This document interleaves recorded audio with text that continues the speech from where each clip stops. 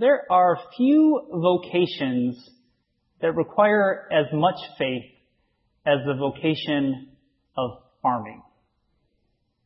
Because at a certain point, a farmer has to take a seed and he has to just put it into the ground, and he just has to trust. He just has to have faith that with ample water and sunlight, the biological processes that fuel life will kick in, and that seed and those planted alongside it will be transformed into a crop. It takes a lot of faith to be a farmer. But that is not to say that the faith of a farmer is a blind sort of faith. Because farmers will do absolutely everything in their power to ensure that that seed that they put in the ground has the best possible chance, not just to survive, but to grow and to flourish. So if even today you showed up to a small family farm in the middle of nowhere, you would see that to this end, they're unleashing technology at absolutely every stage of the farming process. So nowadays when farmers roll out of bed and they pick up their smartphones, they pick up their tablets, and they open up apps that give them the most current, the most up-to-date meteorological data the world has to offer. They can learn about soil moisture content and precipitation events and frost forecasts. And they can use that data to decide, is today the best day to put that seed in the ground? Or maybe I should wait a couple days. Maybe I should wait a week. Nowadays, farmers consult with big fertilizer companies who come out to their farms and test the soils in every single field. And then they make fertilizers tailor-made for a particular crop being grown in a particular field during a particular season. Right? To give those seeds the best possible chance to grow and to flourish.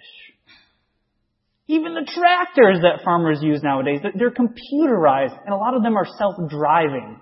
And they're able to plant that seed at the exact perfect depth, and they can plant the rows at the exact perfect width apart to maximize the output of each and every field. It takes a lot of faith to be a farmer, yes it does, but the faith of a farmer is not a blind sort of faith. And while historically farmers have not had access to all this high technology that farmers use nowadays, that impulse to do everything in your power to give that seed the best possible chance of growing and flourishing, that impulse has been there since the advent of agriculture about 10,000 years ago. So what I'm trying to get at here is that the farmer in today's story, the sower of seeds in Jesus' parable, he is a really lousy farmer. He's horrible at farming. If we were going to grade him on his agricultural acumen, he'd get like a F+ tops. Because this guy, right, he has a sack of seeds, and it needs to be said that seeds back then were far more a valuable commodity than they are today. And today, seeds are really big business. But back then, they were even more valuable. So he has this precious, scarce, valuable resource in a sack, and he's just grabbing handfuls, and he's just chucking it out into the air without any seeming care as to whether it lands on good soil that will nourish it, or whether it lands on bad soil that will just let it die. He's a really bad farmer, and he just doesn't seem to care. He doesn't seem to care that some of the seed that he scatters out into the world, it lands on the path, or I guess beside the path. Jesus says that these are the kind of people in whom the gospel does not take root, because they hear this gospel message of God's merciful, self-giving, self-sacrificing love, and they just brush it off. Because they just want to keep doing what they've been doing for whatever reason. These, of course, are like the Pharisees that we've been reading about over the past couple weeks, who they never really give Jesus' message a fair hearing because they're just so convicted, they're just so convinced of their own righteousness, of their own holiness. So they never really listen to what Jesus has to say. They are like the seed that falls on the path, says Jesus.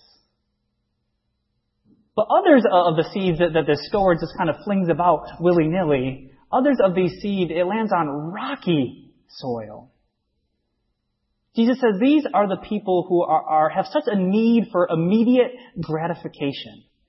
They have such a need for drastic, immediate transformation that they're not willing to put in the hard work it takes to be formed in the ways of love. They're not willing to put in the time.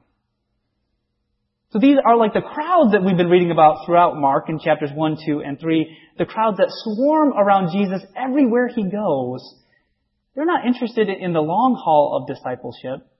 They want an immediate, miraculous healing. Maybe a couple spiritual nuggets to put in their pocket for later. But then they go away and never return.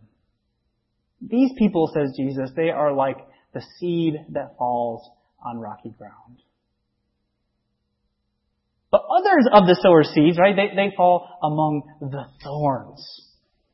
And Jesus says these are people who are busy, so busy, comparing themselves to other people and trying to impress other people, that they never actually get around to tending to what has been planted in their heart. So these outside concerns choke out the seed that has been planted, and it never takes root. It withers and it dies. But fourthly, and finally, some of the seed actually does manage to land onto good soil. And Jesus says these are the people who hear the gospel message, who hear about God's love, God's gracious, self-giving, merciful love, and they receive it, and they sit with it, and they think on it, and they reflect on it, and they pray on it. And they give it time, and they give it attention, and they let that love grow in their heart until eventually that love begins to bear fruit through their lives. Now these, of course, are like the disciples who, although they never seem to get Jesus' parables at the first go-around, they don't just give up when they don't understand. They go on and they sit with Jesus. And together they tear apart the layers of these stories and find the wisdom within. So we have 4 different types of soil, 4 very different types of soil. 1 good, 3 not so good. And we have the sower who, unlike every farmer who has ever farmed in the history of farming, he just lets the seed land where it will. He puts in no effort to ensure that his seed will only land on the good soil. And what I want to suggest to you this morning is that he does this not just because he is a profoundly profligate individual, not just because he is really, truly lousy at his job. But I want to suggest to you that he does this because he knows that the only hope that this unproductive soil has is his continued sowing. Because if he keeps throwing his seed on this rocky ground, on the path among the thorns, one of those seeds might just happen to land on that one good patch of dirt within it. And it might take root, and it might flourish, and it might grow, and it might bear fruit into the world. So in 1986, a young Jesuit priest graduated out of seminary, and he was assigned to his first ever parish job. He was assigned to be the parish priest of a Catholic church out in Dolores Mission, which is a neighborhood in Los Angeles. And in 1986, Dolores Mission was considered to be the gang capital of the gang capital of the world. Every other block of this neighborhood was in the control of another gang. Now, as a clergy person, I can speak with some authority about what most clergy would do when faced with this situation. And what most of us would do would be run to the hardware store, get a couple more deadbolts, maybe some bars for the window, and we would open up the church only on Sunday mornings to let the self-selected good soil from the local neighborhood come to church, go to worship.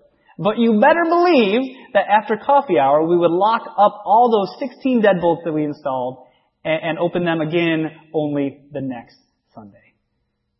That's what most of us clergy would do, sorry to say. But not this priest. I need to say his name was Greg Boyle, Father Greg Boyle. Not Greg Boyle. Immediately when he got to this neighborhood, he realized that if he was going to be a good sower of the gospel seed in this community, he had to do more for the young men who were involved in these gangs than just preside over their funerals. Because just 3 months into the job, he had already presided over scores of funerals of these young men who have been killed in the gang violence. So what he did was this, and I gotta say, it was not very advisable. He jumped on his huffy, and he went from gang to gang trying to negotiate peace treaties between them. I guess needless to say, that really didn't work out very well. He didn't get shot, but the peace treaties never really came into fruition. However, in the process of doing that, he established for himself a lot of street cred. So all these gang members, they started hanging out at the church at all hours of the day and night. And so he got talking to these young men. He established relationships with them. And he came to realize that for 99.9% of these young men, they really didn't want to be in gangs. But they saw it as the only opportunity for them to advance themselves economically in these coming out of broken families and broken homes and broken school systems. They saw this as their only opportunity to advance their lives. And by the time they discovered that this was a dead end, they were so tatted head to toe and they had such long rap sheets, no insane employer would actually want to give them a job. And so what Greg Boyle did was he started offering tattoo removal services, right there on the church grounds. And some of these guys were so tatted up, they had to come back for 96, lasering? Laserings, is that what you call it? Zaps with a laser. 96 times. That's pretty incredible. And then what he did was he went to the factories on the outskirts of towns and he talked to the managers there. And while they agreed philosophically with the premise that they would be willing to hire young men such as these, no job offers ever materialized. So Father Boyle, he took things into his own hands and he started a bakery staffed entirely by ex-gang members. That sounds like a really bad idea, but it worked really well.